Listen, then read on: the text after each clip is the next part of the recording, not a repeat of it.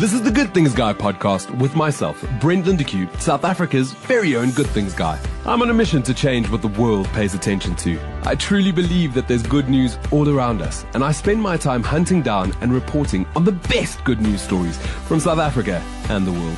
In the Good Things Guy podcast, you'll meet these everyday heroes and hear their incredible stories. There are no words, not in English, Spanish, Arabic, or Hebrew, that have been invented to explain what it's like to lose a child. The nightmare heartache of it, the unexplainable trepidation that follows. The child may be gone, but the years the child was meant to live remain behind. Solid in the mind like an aging ghost. The birthdays, the holidays, the last days of school, they all remain circled in red lipstick on a calendar nailed to the wall. A constant shadow that grows even in the dark. There are no words. Today on the show, I have the privilege of speaking to Natalie Beveridge, a mother who recently lost her child, Tiny the Mighty, but a mother who has also put all her focus and energy on honouring her son by inspiring hope. Natalie, thank you so much for joining me on the Good Things Guy Jackpot today. Well, thank you, Brent, for having me. I've invited you because I know that your story has helped many parents, and it will help many parents. You have found strength in Kieran's memory and started something in your own community that will live on forever, and maybe not even in your community because it's bigger than that. Can you tell the listeners a little bit about him? Yeah, so Kieran was a surprise. When we found out we were pregnant with him, we were a little bit thrown. But when he was born on the 23rd of November 2017, he was the most content, lovely, happy little baby. And his older brother adored him. And he just fitted into our family like he always belonged. So he never gave us any trouble. And I had big plans for him. You know, he was going to play golf with his dad and his brother. You know, we were going to get him into various things where we could give him a platform and make him successful, as any parent would. But it wasn't to be. And I think it was the biggest shock to find out that my child was ill, and critically so. And yeah, he lived a space of 9 months, and we lost him on the 9th of September. He got diagnosed with leukemia, which is at the official diagnosis. Yeah, so he was diagnosed on the 31st of July with AML leukemia. We were transferred to Donald Gordon Hospital, and there were a whole lot of tests done to try and distinguish what type, because there's 8 different subtypes of this leukemia. He had the second worst subtype, and at 9 months old, when he was a breastfed baby, his system was just so severely impacted. So we were at Donald Gordon. He was then rushed to ICU at Garden City because he almost didn't make the first night after diagnosis, and they stabilized him in Garden City. But from day one, we had to start with aggressive chemo. It was a nightmare, and I often replay that in my mind. You just don't believe it'll ever happen to you. You live in a bubble. For our parents that are listening, and even just people that are listening, what were the symptoms? You have this little baby, a baby's cry. What were the symptoms that alerted you that something wasn't right? Well, it's a tough one because what happens in childhood leukemias and cancers present completely differently in every child, and every situation is different, and especially in infants. Not a lot is known around infant cancers. And Kieran, because he was thriving, because he was happy, he didn't cry a lot, he was meeting all his milestones, he was actually ahead on his milestones. He was niggly from about 6 months old, but we thought it's the teething phase, and we're trying him on solids, and we're taking him a little bit of breast milk. So you go through all of these things, sleep progression, and you actually drive yourself mad trying to find out, why is my happy, content little guy all of a sudden being a little bit clingy or needy? But it wasn't anything that was really you could put your finger on. And then in July, he was ill, and we were given the diagnosis that he had contracted swine flu the beginning of June, which I don't think was ever the case.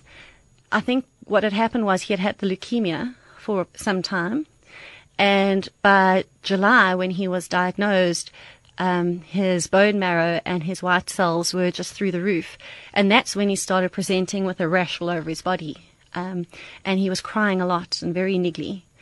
And I was back and forward between the ped and, the hospital. And it was actually my GP that picked it up, but it was a massive shock. I was under the impression it could have been bacterial meningitis. But you Google everything as a mother, and you think you're going mad. And people say, don't be pedantic and don't stress, and, it's fine, it's just a sniff, it's just a this, it's just a that. But I knew in my gut something was wrong. But one of the telltale things which I didn't know at the time, he had developed a growth on his right calf muscle. But that little growth was tiny in around about May. And it grew eventually to the size of, bigger than a 5 rand piece in the space of a couple of weeks.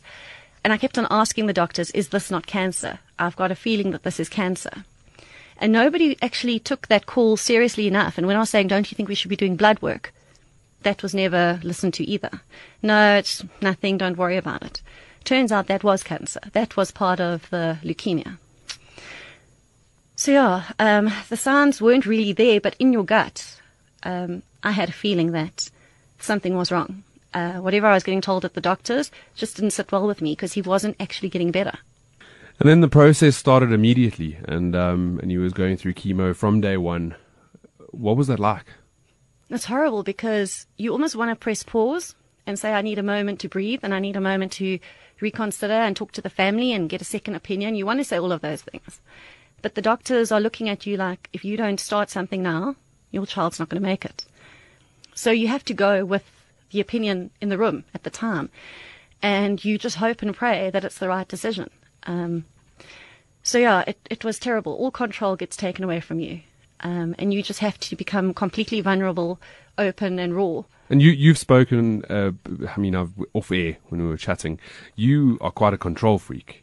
So for this to basically hand over, that must have been trauma in itself. Well, I'd never spent a night away from Kieran, and then all of a sudden he's in ICU at Garden City and I have to sleep in another room, and he's a breastfed baby and they're not sure if he's going to make the first night, and they're saying he must be on standby. So it was awful. It was like a nightmare that you couldn't wake up from. And it was terrible to see what it did to my husband, what it did to my little boy at home. My entire family disintegrated before my eyes. But we had to try and make the most of it, and we had to be open and receptive to people who wanted to help us and love us and be there for us. And that control freak personality of mine was thinking, no, I'm all in control. I realized I was so far out of my depth. I had to embrace other people. Otherwise, I wouldn't survive this. During that process and those 6 weeks, there was a lot of support. There's a lot of our listeners that are listening to this right now who found your story and heard about it and were following the story. And you mentioned that there was food that was being delivered to your house and like huge support. Well, it was amazing. I couldn't really respond to all the WhatsApps and the Facebook messages after we had told people that he had been diagnosed with leukemia and he's going to be in hospital for a period of, at that time, they were saying a year. I just had wonderful friends starting WhatsApp groups with the whole group of moms and saying, look, we're going to do like food drop-offs at Natalie's house so that there's a meal for every night when someone comes home, there's a meal. We had flowers arriving at the house. It looked like a florist. It was beautiful, but I was hardly at home. We had people arriving with groceries just to fill up my fridge or doing lunch bags for my son. So when he went to school, his lunch tin was taken care of. We had little kids who were saving up their pocket money to buy Kieran a toy. And then they would give us the toy and we would give it to Kieran in hospital and we would film him playing with it. And handwritten cards. So, yeah. A lot of support. It was amazing, yeah. A lot of support. Kieran's nickname, Tiny the Mighty. Yeah, where did it come from? Where does that come from? So, my older son, Connor, when Kieran was born, he didn't used to call him Kieran, he would call him Tiny. And he would say, how's Tiny Baby? It's my tiny baby. And then when Kieran got sick and he was in hospital, we realized that we lived for moments where we had hope because it was all-consuming. It was like a nightmare. But you have to look for the light and you have to look for the moments that give you hope. And it was the tiny things. It was seeing his blood results improving after the first chemo treatment. It was seeing him smile or clap his hands or being able to take a bottle when he hadn't drunk anything for 3 days. So we realized that life isn't made up of the big moments. It's those tiny moments. So I'm getting choked up. We realized that Kieran's fighting this with the mighty spirit, but it's those tiny things that you need to appreciate. And that's where Tiny the Mighty came from. Tiny the Mighty. And from that, Tiny the Mighty legacy has been born. And you started a blood drive, which was hugely important because during his process, he was getting a lot of blood donated to him. Well, what I realized is outside of friends and family that were trying to support us, we had a massive inflow of love and messages of support on social media. And a lot of these people I didn't know. And some were as far as India or America or wherever. And they said, what can we do? And I think people always feel so helpless when they hear a story of a child who's ill. And then they sort of scroll past it because they don't really know how to get involved and how to help. And I started saying, you know how you can help? Go donate blood. Because the day that Kieran got diagnosed and he was starting to go into cardiac arrest, his blood levels were all over the show. And they needed to do an immediate transfusion of platelets and red blood cells.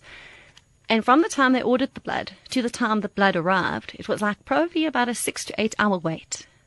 Now, when your baby is 9 months old and every second counts, to wait 8 hours, it's an eternity and you go mad. And this wasn't the first occasion. Kieran was getting transfused probably every 2 to 3 days and towards the end stages daily. So a good supply of blood and blood products will at least alleviate a lot of the pressure that families feel, but that hospitals feel when they've got critically ill patients and they need to get the blood to them. So when I started saying to people, go donate blood, I got the idea of setting up a blood drive in Dane Ferngolf Estate. And it was whilst Kieran was in hospital, we set this up. And we had such amazing support from the community and from people who heard about his story. And people who never, ever had donated blood before but thought it was something good to do, now decided that they should go do this. It may not help Kieran directly, but there's plenty other families in the same position needing that kind of help. And that's something, and I call it a legacy because it is. You've continued with the blood drive, and it's something that's on your calendar every 2 or 3 months. You're setting up these blood drives, not just in Dainfern Estate, but all over Johannesburg. You've solidly got yourself involved with the SANBS, and it's important to you because you realized how important blood is. I think right now the blood banks have only got 3 days worth of blood and 0.2 of platelets. Yeah. Like you would know a lot more about this because you're working with it now, and it's beautiful to see you taking it out there. You did the first blood drive, then you did the second one, and were they both well received? Yeah, they were very well received, and it was just amazing seeing how people came together, and there was such a lovely vibe and sense of community at the first blood drive. People who hadn't seen each other in years all of a sudden bumped into each other, and they were donating blood, and they were right next to each other on the bed. And I had a lot of people come up to me afterwards saying, when's the next blood drive? Because it was like elections when you all stand in a queue and you get to know each other, and it was a really lovely day. It wasn't a sterile environment. And a lot of people who were needle phobic and thought to themselves, well, shit, I can't do that. They actually just put themselves in the position of what my baby had to put himself through, with getting pricked and prodded and probed. And I thought, well, if a tiny little baby can try and, survive and endure what he's enduring to fight cancer, they can at least donate blood. And yeah, we've got a massive movement of people now that send me photographs of them with a needle in their arm, and they donate that blood in honor of Tiny the Mighty. How often can you donate? It's every 56 days. So, yeah, 6 to 8 weeks. 6 to 8 But with weeks. platelets, you can donate every 2 weeks. And platelets are pretty key because they only have a 5-day lifespan. But you have to get those platelets to the patient within 12 hours, and you have to keep those platelets moving. And that at least helps the blood clot. So at one stage, Kieran was really ill, and he was bleeding internally, and they couldn't stop the bleeding. To try and get those platelets to him from time of order to getting them into his body, we were waiting maybe 5 hours. And it's horrific. There's nothing worse as a mother not being able to help your child. Recently, we put out an article on Good Things Guy about the blood drives and or collection because the SANBS are in dire need of blood. And the reaction on social media, it surprised me. It shocked me, actually. there were people that publicly, also that's another thing with social media. People say things and they don't realize that their photo's there and it's connected to their business and all these great things. But people publicly said, I won't donate blood because they sell my blood to hospitals. And we did a bit of digging and this is how you and I sort of arranged this interview, because it's so important that people know, yes, there's a cost to getting this blood, collecting the blood. The nurses need to be paid. They then test all the blood to make sure that there's no diseases in it. They clean it, they separate it so they can get platelets. They store it, and then they deliver it to whatever hospitals it needs to go to. That has a cost to it. So that's it's the service. You're paying for the service. Correct. Okay, you're not actually getting blood. You're not buying blood. You're paying for the service. It's the same as, like, anybody would need who's going to, like, if you purchase water, it has to go through a purification system. You don't just get clean water coming out your tap. There is a cost involved. Same with blood. It needs to be cleaned. It needs to be separated. They need to make sure that the patient who's receiving that blood is safe for transfusion. The SANBS have over 3,000 staff. You've got to pay these people, and sometimes they're running 24 hours. They've got 80 donor centers across the country, and they run 21,000 mobile blood drives a year. Now, if you convert that into a daily rate, that's roughly, excluding public holidays, 80 drives a day. So it's the cost of setting up the drive, the cost of paying those people to come and take your blood. All the equipment, the needles and the bags and all of those things. And they need 3,300 units a day to try and avert a crisis in South Africa. Only 1% of South Africans are blood donors, so I think that number is actually really, really minuscule. It should be 3 or 4 times that. Agreed. The other thing that I found out when doing the research with regards to payments of blood or blood being sold to hospitals, we don't actually pay for it. So I know that there's a cost. Yeah. But if you're in a government hospital, the government pays for it. And if you go to a private hospital, your medical aid will pay for it. So you're not physically handing over any cash at any point to get blood. And that's 100% why I think it's so important to go donate blood. But the SANBS is a non-profit organization.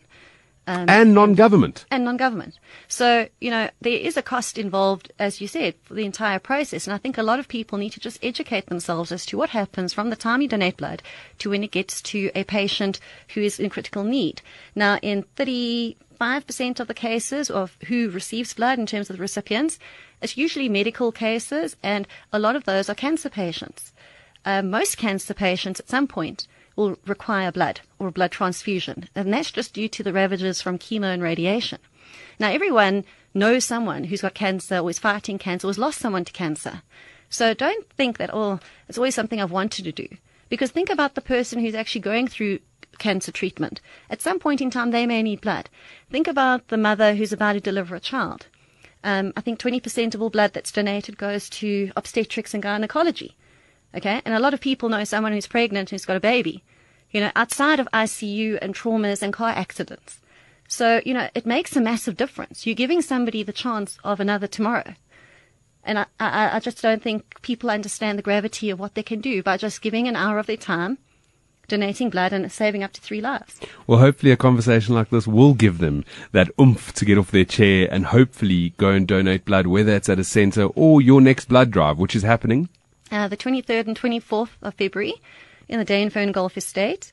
We've called it the Tiny the Mighty Blood Drive. It's between 9 and 3. But if you would like to come to that blood drive, I have set up an invite, and it's on Facebook, so I'm sharing it far and wide.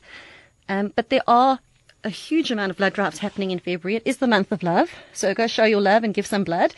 And there's plenty. 1st and 2nd of Feb, there's drives happening at Greenstone Mall, at Killarney Mall, Lone Hill Shopping Centre, and Diepsloot Mall.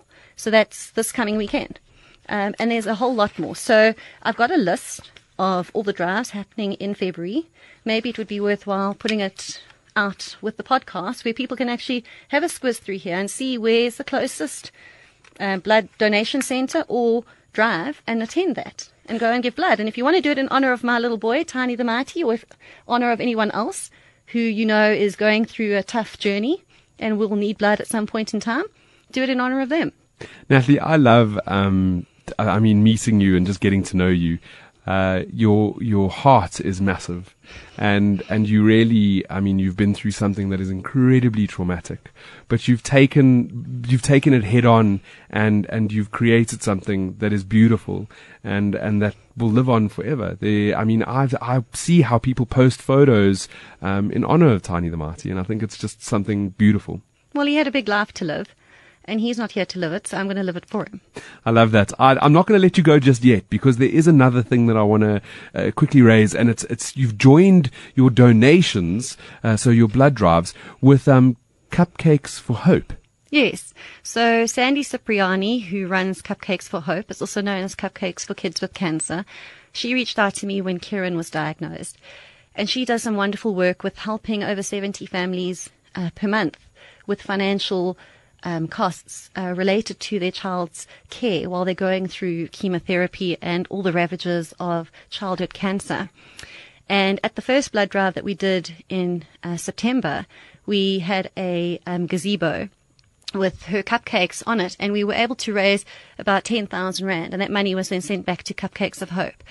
And they usually have Cupcakes of Hope parties, and that's fantastic because it also allows people who are bakers, but they're maybe not going to be donating blood for whatever reason, they could bake a batch of cupcakes and bring it down to the blood drive, because we run the Cupcake of Hope party together with the blood drive, and at least they feel like they've contributed something.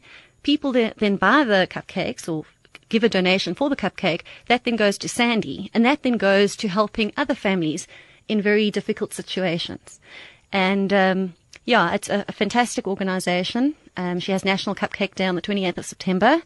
Anybody who's got eggs, milk, flour in the cupboard could be a cupcake angel and bake cupcakes or host a cupcake party. And you're going to see great things coming out of Cupcakes of Hope, and I'm going to continue flying that flag for her as well. I love it. You've taken two polar opposite CSI initiatives and you've literally married them. Well, I like cake. and now people can come down to your blood drives. They can have their cake and donate blood, which is just fantastic.